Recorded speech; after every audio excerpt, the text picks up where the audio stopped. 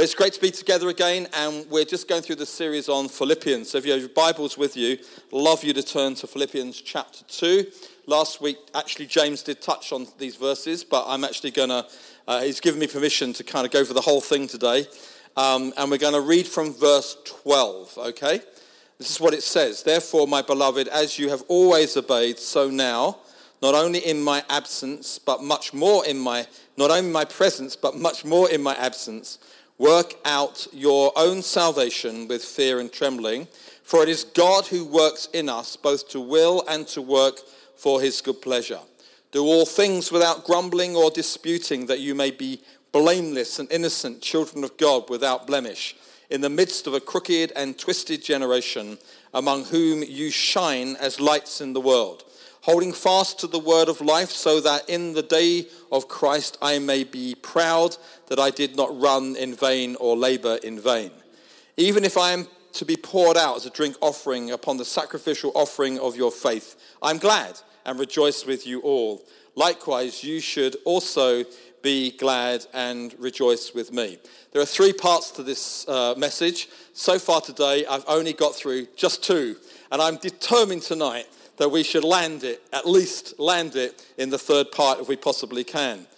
You know, two different types of preaching. You may not be aware of this. There's what we call thematic preaching and exegetical preaching. And thematic preaching is where you get a theme, say for example, faith, and different people preach week after week on different aspects of faith. It's the theme of faith that we can apply to our lives. Then there's exegetical preaching, which is when you go through verse by verse by verse. And so we're going to do that in Philippians. And it's important as a church that we do this. It's important that there are times when we get a book of the Bible and we just work through verse by verse. Do you know why? Number one, because the preacher doesn't get away with anything. He has to preach what the verse says. We all have our favourite bits of scripture and the scriptures that we don't really understand and we try to avoid them. Exegetical preaching doesn't afford you that luxury. And so as we go week by week, we're working through verse by verse. That's what this is. The other advantage is you get to go away from here tonight and look at the same verses and see whether you agree.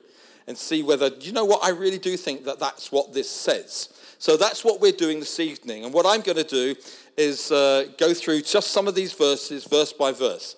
So I'm going to start off by doing something totally unexegetical and out of bounds, which is I'm going to go to verse 13 first and then go back to verse 12. And the reason for that is you can't get into verse 12 unless you understand verse 13. Three phases. Here's the first phrase I want to look at.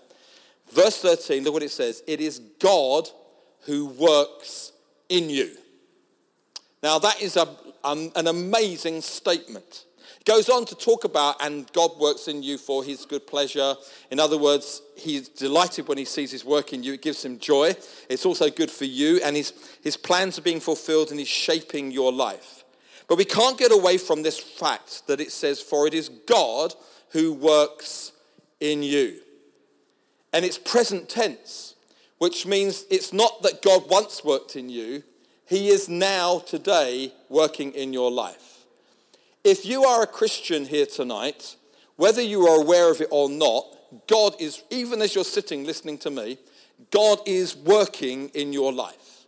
And if you're someone here tonight that's not yet a Christian, can I just say to you, when you do become a Christian, when you become a follower of Jesus, it just opens the door for this God to come and work in your life. It's one of the reasons to become a Christian is that, as we heard in our worship, God's no longer distant, but he's someone who is very close to us. So it was Tim talking about that, wasn't it, when he was doing his mini preach before the worship started.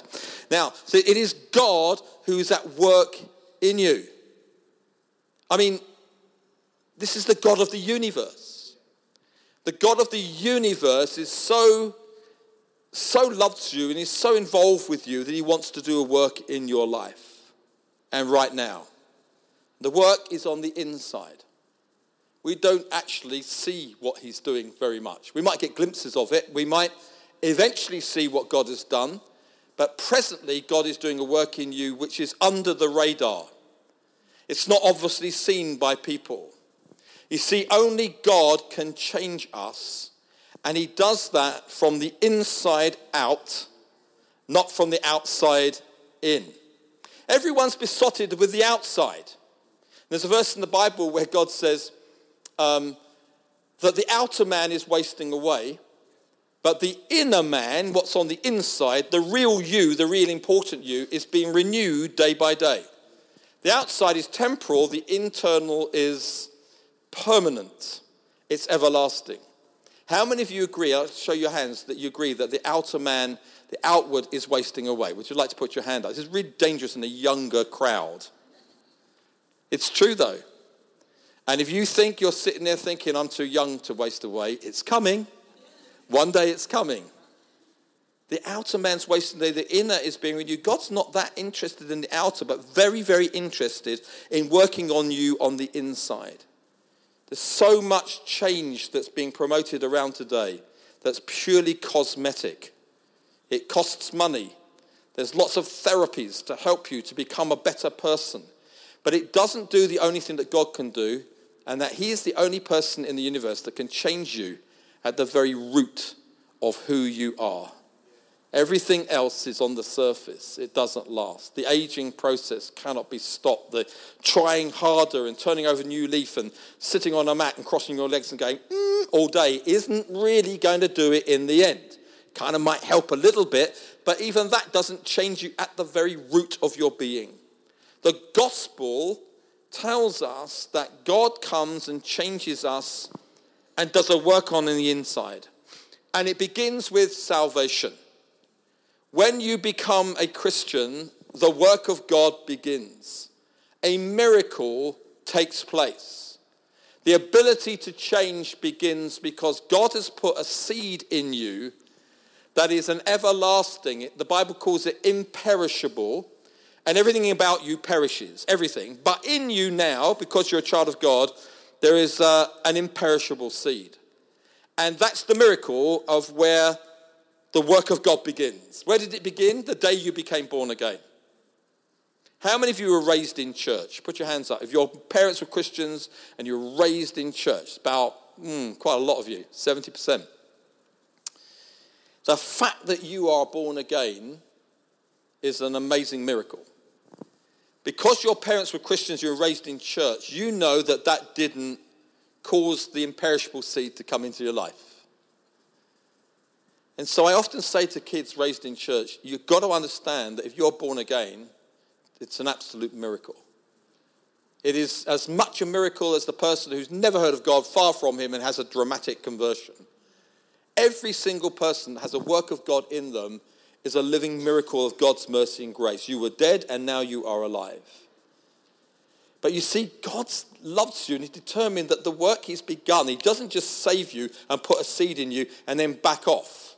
So this verse says, for God is at work, continuous, present, continuous in your life. He began a good work, the Bible says, and he will bring it to completion. That which he began, he is committed to continuing. So take this seed, for example. He's not content just to put the seed in.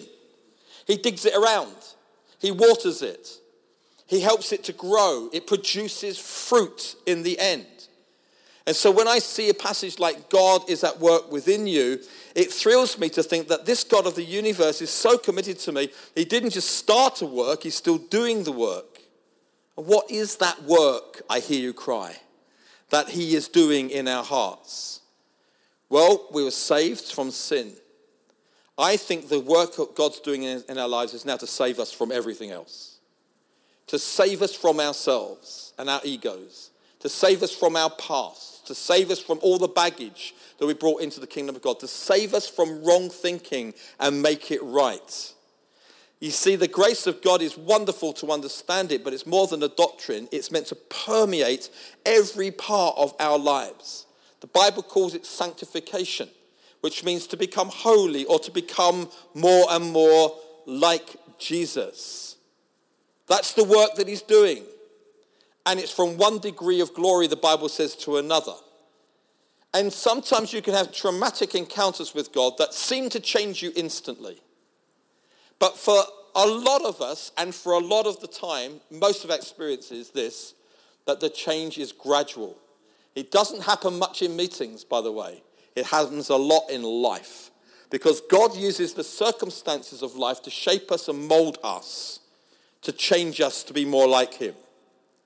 And so you tonight are a work in progress. I don't know whether that thrills you or not, but it thrills me to know that you're a work in progress, because I don't think you're the finished result. And it would please to know I really am a work in progress. So what is the evidence of God being at work in you? Because surely in the end, although it's on the inside, it will start to be manifest and evident outwardly. Well, I think it's things like freedom. And so God does a work on the inside. On the outside, you don't look very free particularly. But the purpose of God working you is to utterly set you free from everything that causes you to be in captivity to anything that's happened in your life. I think it's about love. I think that seed is sown in your heart is the seed of love. But I believe God's will is, as he works on you, is that you become a person so flooded with love and compassion that changes your relationships with people and those people beyond the kingdom of God. It's a work of the Spirit, by the way. It's not something that you can manufacture. It's not something you can grit your teeth and work hard at. So it says in Ephesians chapter 3, verse 16, that God's power is at work strengthening you in your what? Inner man. The power of God isn't just about signs and wonders and miracles. It's about on the inside. It's about God changing you, giving you power and strength within you as he changes your life. Let me move it forward. I think the change that God wants to bring into our lives on the inside are things like character. Character is so very important for everyone who's a child of God that he changes our character. And so a lot of the work that God is doing is a character change. If he's going to use me for his glory, there are things in me that need to be changed. Here's another one, attitudes. Just changing the attitudes that we have for one another. In my early parenting days of 4 kids, a lot of the attention was on issues. Don't do this, do that. And if you do this, and I've told you not to, there'll be consequences. We just had 3 of our grandkids living with us this weekend. And yesterday Liz said to one of our grandkids, I told you not to do this. And he replied, I've got 2 granddaughters and one, now we know he is, 1 grandson. And he replied, why? That's not a good thing to say back to someone like Liz, who's been a parent for many, many years. And of course her reply was simple, because I said so. That's what you learn with obedience. It's because someone told you to do something, you then did it willfully, I told you not to do it. But then you realize that after a while, when kids get to the age of about 9, 10, it's not so much about the issues, it's more about attitudes. It's more about the way they respond or don't respond and the attitudes that they have to all that's going on around them. So I discovered this when kids were getting 9 or 10, and I thought, this 9-year-old is whining all the time. This is really bad attitudes on display. Attitude, I don't want to. Do we have to walk up this hill? And I realized that the attitudes that was coming need to be really dealt with, because if they're like it at 10, what are they going to be like when they're 14? Let's deal with it now before we get there. God's a bit like with us, with his kids like this. He often points out issues that you repent of and get sorted, and maybe we keep doing that through our lives, probably. But he's also interested in your motives and your attitudes and your character. He wants to help sort out things that need to be sorted that no one else can sort out. Do you remember Joseph? Great man of God, but he started as a 17-year-old. I don't know if there's anyone here that's 17 tonight. There might be.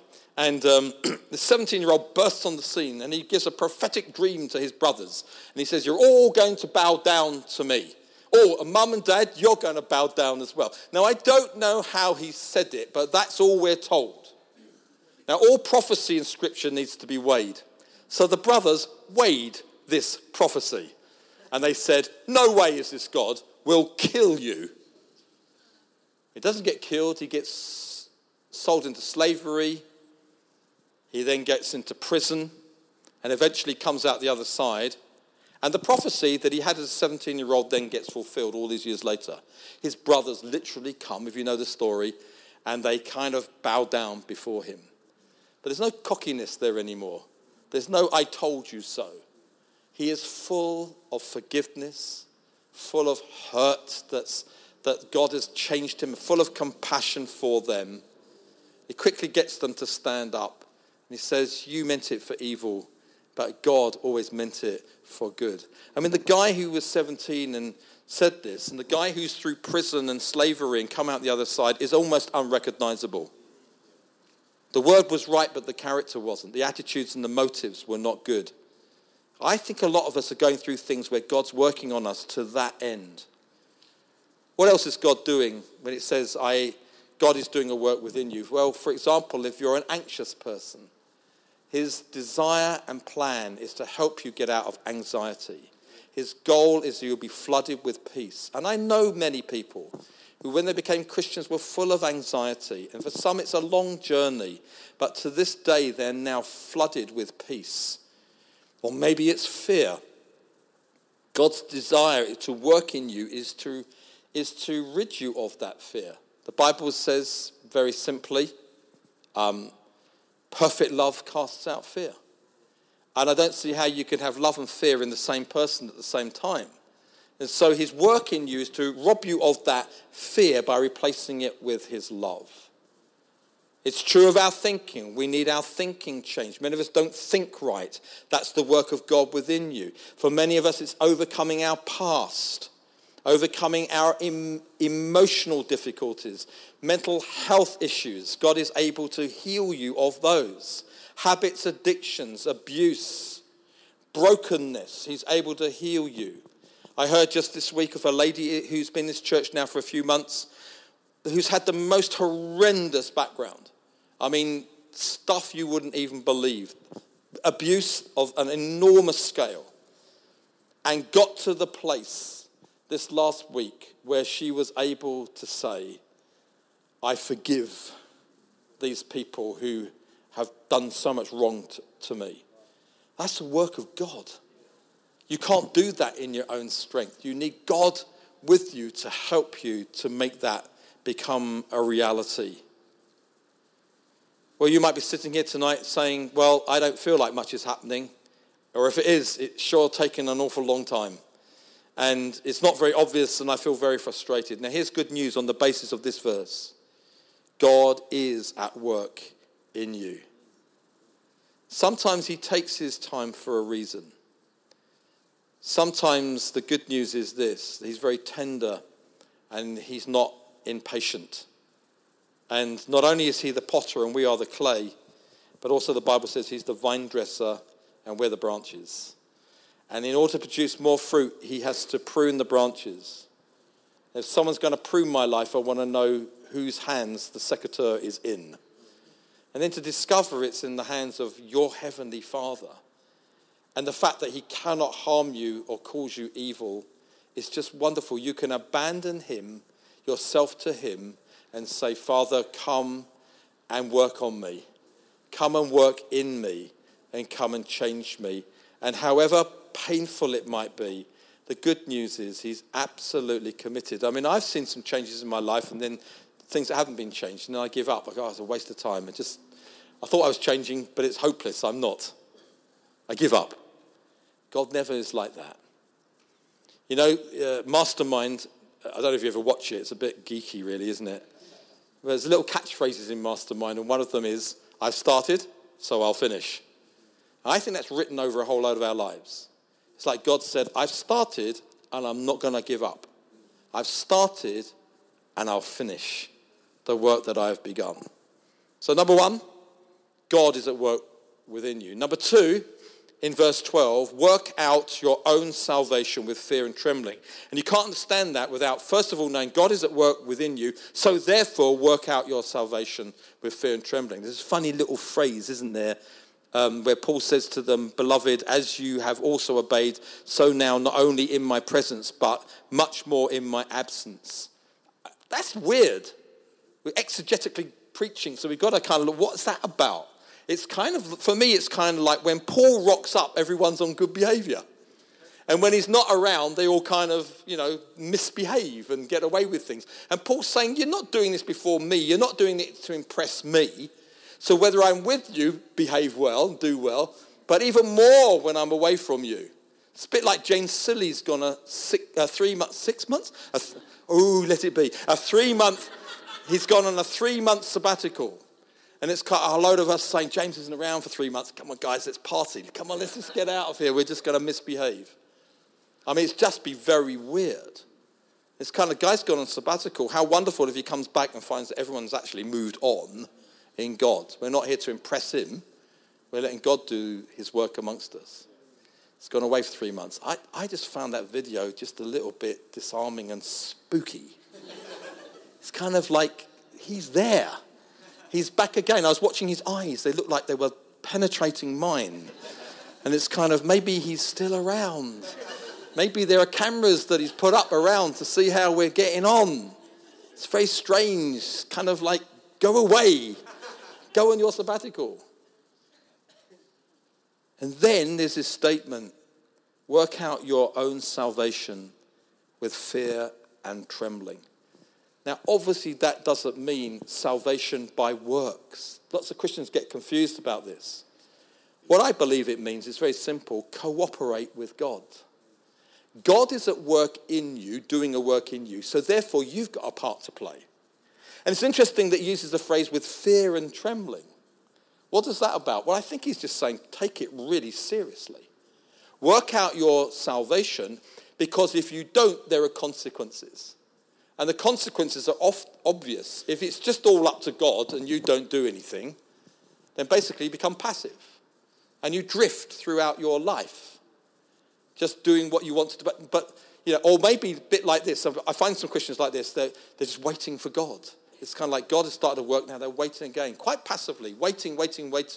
And God is saying to you, now you work out your salvation with fear and with trembling. There's something that you have to play your part as well as God plays his. Phil Moore, great theologian and friend who wrote an excellent commentary on Philippians. And on this verse he says this, we do not need to work for our salvation, but we do need to work out our salvation. It's something that you do. It's something that's important for you to do. It's God's will. So let me give you very quickly some examples of what I think are the sort of things that we are meant to do. And incidentally, you are the one that's got to do them. I can't do them for you. You can't do them for me. Your best friend can't do them for you. If you're married, your husband or wife can't do them for you. The person who's discipling you can't even do it. And in a very weird way, even God's not going to do it for you. It's something that we must agree to work out.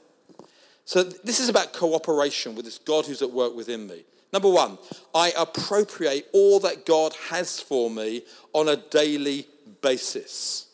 You see, the Bible says God has resources, but unless you learn how to appropriate those resources into your life, they just stand there looking at you.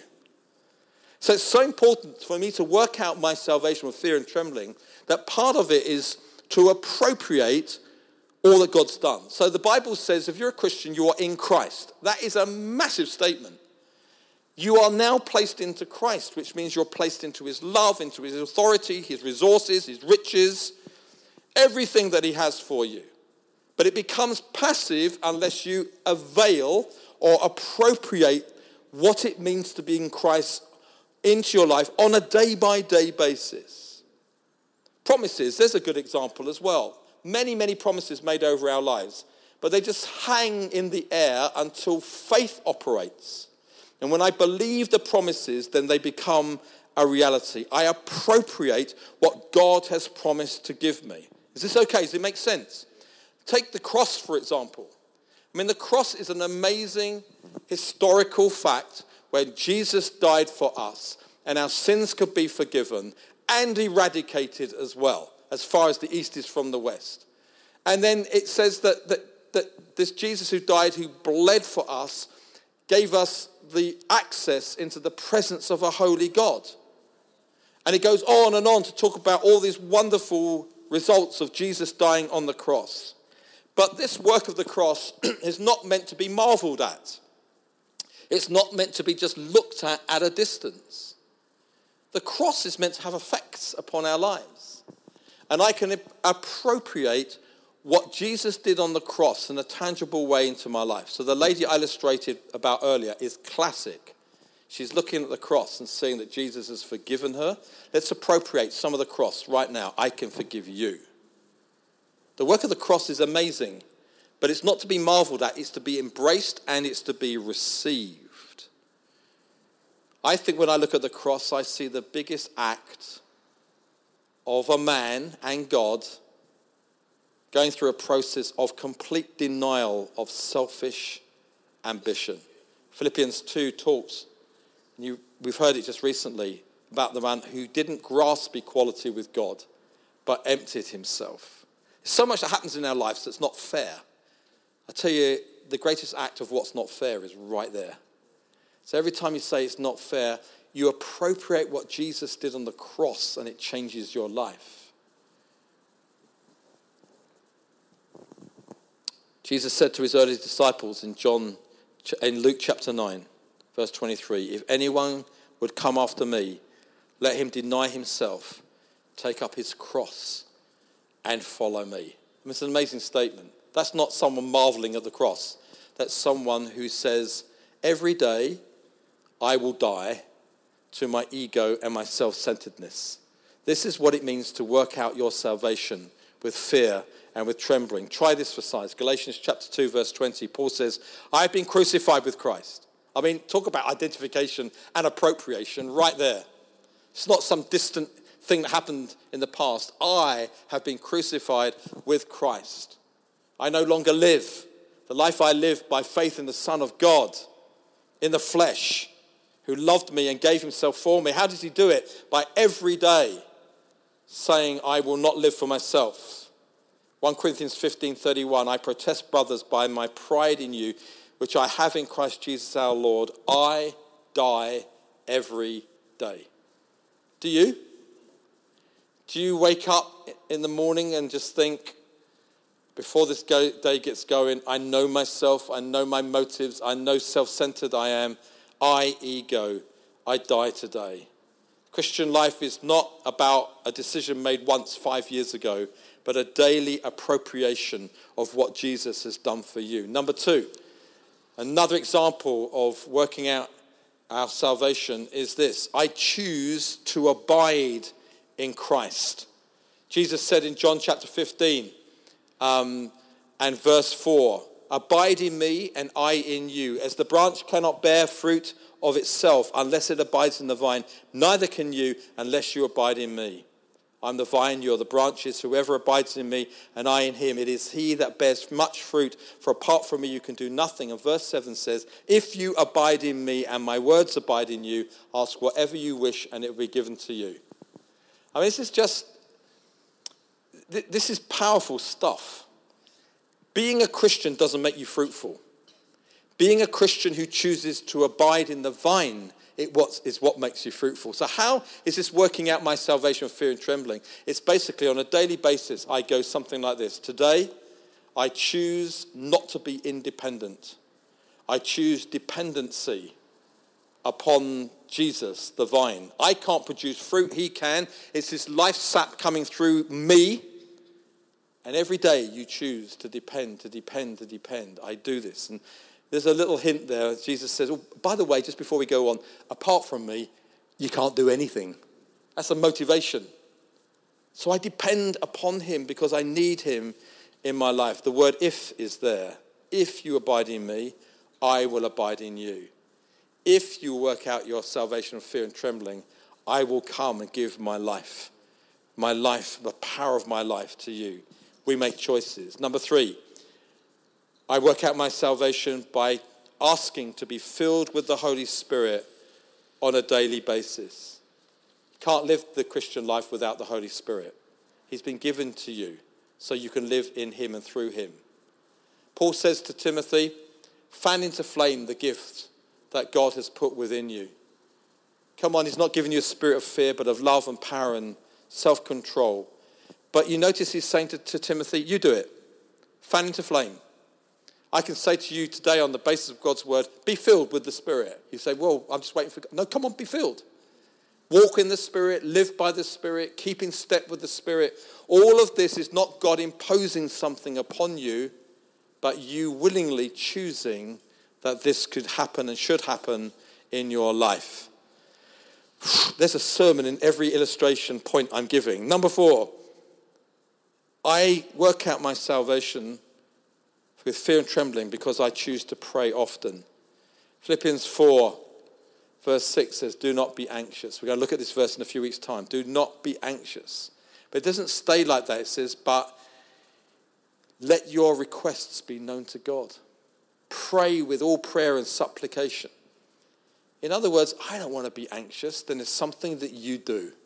And don't stay in a pool of anxiety. Begin to pray. Begin to pray. That's you working out your salvation. And the more you pray, what does it say in the next verse? And he will flood you with peace that the world cannot give to you. He responds to the one who's working these things out. Number 5, I live by the word of God. It's something that I choose to do. We are constantly fed in our minds, in our society, our secular society. It drip feeds into us all the time, telling us things that we should believe, often contrary to what God's word says. Constantly drip feeding into our minds, modern philosophies, ways of thinking, morality. And it's kind of like it clutters up your mind in the end. And unless you've got something else in your mind that can kind of push these thoughts away, then I fear that they're going to flood you. And I believe that one of the reasons that many Christians in this nation are struggling is, if they're really honest, they are not putting in some of the effort that's needed. It's not much effort, but some of the effort just to get to live by the word of God. Do you do that? Because there'll be repercussions if you don't. The Evangelical Alliance last year did a survey across all evangelical churches in this country and asked people in their 20s and 30s, how many of you regularly spend time reading the Word of God? The answer was 20%. That means 80% of 20, 30-year-olds in this country hardly ever read the Word of God. And you think, well, that's legalistic to read the Word of God. No, it's not. If you don't absorb God's word into your life, it will undoubtedly have repercussions that will be negative. So there's this wonderful appeal. Come on. Work out your salvation with fear and trembling. Live by the word of God. Feed on it. Go to it. If you find it difficult to understand, ask someone else. Get some good, helpful things. It's there. I mean, these days you just get your phones in your ears. Not your phone, but headphones. It's been a long day. Just press a button, and then you've got the word of God that's there, just feeding you all the time. Why not? Simon, I'm sure when you were riding along, you were often listening, weren't you? You don't have to say you were, but sure you were. It's the word of God, of course. Why not? Because it's just feeding you all the time. Want to really encourage you to do that. And then we also work out our salvation by an unusual thing. Becoming totally engaged in the body of Christ. You said, well, how's that got to do with working out my salvation? Surely that's got nothing to do with it. It has everything to do with it. The body of Christ, the church, the local church, is where you choose to get involved. It's the soil where you begin to grow as a Christian. You will never grow into maturity independently from the local church. It's that key. So if you choose to stay on the edge, as sadly many Christians do, they're frightened of commitment, and just visit a couple of times every now and then, you are not working out your salvation. You can't work it out on your own as an individual. You're surrounded by a family. There's a reason for that. And so my appeal to you is to not stay on the edge, but throw yourself into it. Get involved. And you'll do that with fear and trembling because you know what people are like. Oh no, I've got to get used to it. That's part of the risk. But the reality is, it's how you begin to be discipled and matured and grow in the purposes of God. And number 3, it's taken me all day and I've still got 5 minutes left. This is free for all of you in the 6 o'clock meeting. The final phrase is this, verse 14 to 16. It says, shine as lights in the world. This little word comes from a Greek word called phosta, and that means luminary. So it could be lights in the world, it could be stars that shine in the sky, anything that shines, lightning that we had last night, even the sun.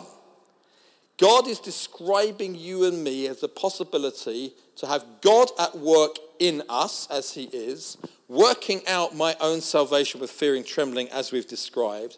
And the result of all of that is that you start to shine. There's a contrast. You are different. Lights do two things. They expose darkness and they show the way. And as Christians, we have been left in this world as God works in us and we work out our salvation so that we can be lights to people around us. Darkness will be exposed. The way that people should live will be revealed. And it happens because we are different and that we are a contrast. The Bible even describes the church as a city upon a hill that cannot be hidden. You're the salt of the earth. You're the light of the world. It's all what God says about his people. And isn't it interesting, this phrase? I don't know what you think about this, but it says, we will shine like lights in a crooked and twisted generation. Do you think our generation today is crooked and twisted? Well, it certainly isn't straight and upright. Something's gone, it seems dramatically wrong. We're surrounded by lost people, by broken people, by confused people, by distorted people, by people who used to think they knew what right was, but now they don't know anymore. And what is right is wrong and wrong is right. It's crooked and it's twisted. And one thing I've learned, and we're coming to a close, you can't change that by shouting at it. You can't, Christians often tut at things that are not right. That's really terrible. You hear what they're doing now? Do you see what they're doing? Tut, tut, tut. It's kind of like, come round to my house on Wednesday night. We'll all tut together. And we'll have a good old tut, the state of our nation. Doesn't change anything. What does change is individuals who choose to live life with God at work within them. Who choose to live life which is a contrast and costly because we stand out. How are we going to do this? The verses give you the answer. Number one, do it all without grumbling and disputing. So that's a funny phrase. Think of all the things he could have said. What's going to make you stand out? Stop grumbling. How are you doing? I don't think I grumble. The older you get, the more grumpy you become. I grumble. I'm always picking myself up. Lord, please do a work in me so that I stop grumbling. I think if you stop grumbling, you're going to stand out. Stop disputing. It's tragic. I've been involved in some churches recently where there's a lot of dispute going on. It won't let you shine like a light in a world that's full of dispute, to see the church is disputing as well. I'm praying those days will come to an end. Are we going to blend in or are we going to be different? Here's another one. Be blameless and innocent. It's an amazing phrase. If you're blameless in our crooked and twisted generation and innocent, in other words, the way you live and even the way you speak will actually be a contrast to those around you. And of course, this is all not that we become weird and separated, but we become attractive and magnetic. Here's another phrase it uses. Children of God without blemish. So Billy Graham died earlier this year, and he wasn't perfect. But they've really struggled to find dirt on him his whole life. And to be without blemish is an amazing thing. You just can't point the finger. Just can't find the thing. And so the guy died and went to heaven. But one of the great attributes he had is when the press were there, they worked hard, but they couldn't find the dirt because there wasn't any. And so he was blameless, innocent, a child of God without blemish. Oh, that many of us would be like this. And finally, hold fast to the word of life. And you know what that means? In a world which is fast removing itself from the word of life, you don't compromise. You just stay firm on what you believe and how you practice. Shall we stand together?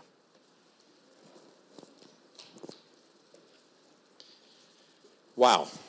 This is an amazing book, Philippians. just get through 3 or 4 verses. There's so much that God says to us. And I want to encourage you, while we're going through this series, take some time out. Read through Philippians. Listen to it on your headphones. Get the word of God into you. Father, I want to thank you this evening for every person here that has taken that step of faith and become a child of God. That we will go out of here tonight really confident that you, God, are doing a work within us. In fact, I thank you now. Whether we know it or not, you are working in every person that's here. And I pray for anybody here tonight who maybe is not a Christian looking in. I want to really pray, Lord, that they will make this step of faith. They come to know the God who loves them so much. He's committed to changing them for his glory. I pray for us, Lord, that we will learn how to work out our salvation with fear and trembling. Deliver us from being passive. Deliver us from just drifting through life. Arrest us, Lord, tonight. Take us on a new journey whereby we're laying hold and appropriating all that you've given to us. And I pray the result of all of this is that we increasingly will shine like lights in a crooked and twisted generation, because we want to see this generation straight and upright again. And a thought that you can use ordinary people like us, one person at a time, to change society. We pray, Lord, do it and do it for your glory. Amen.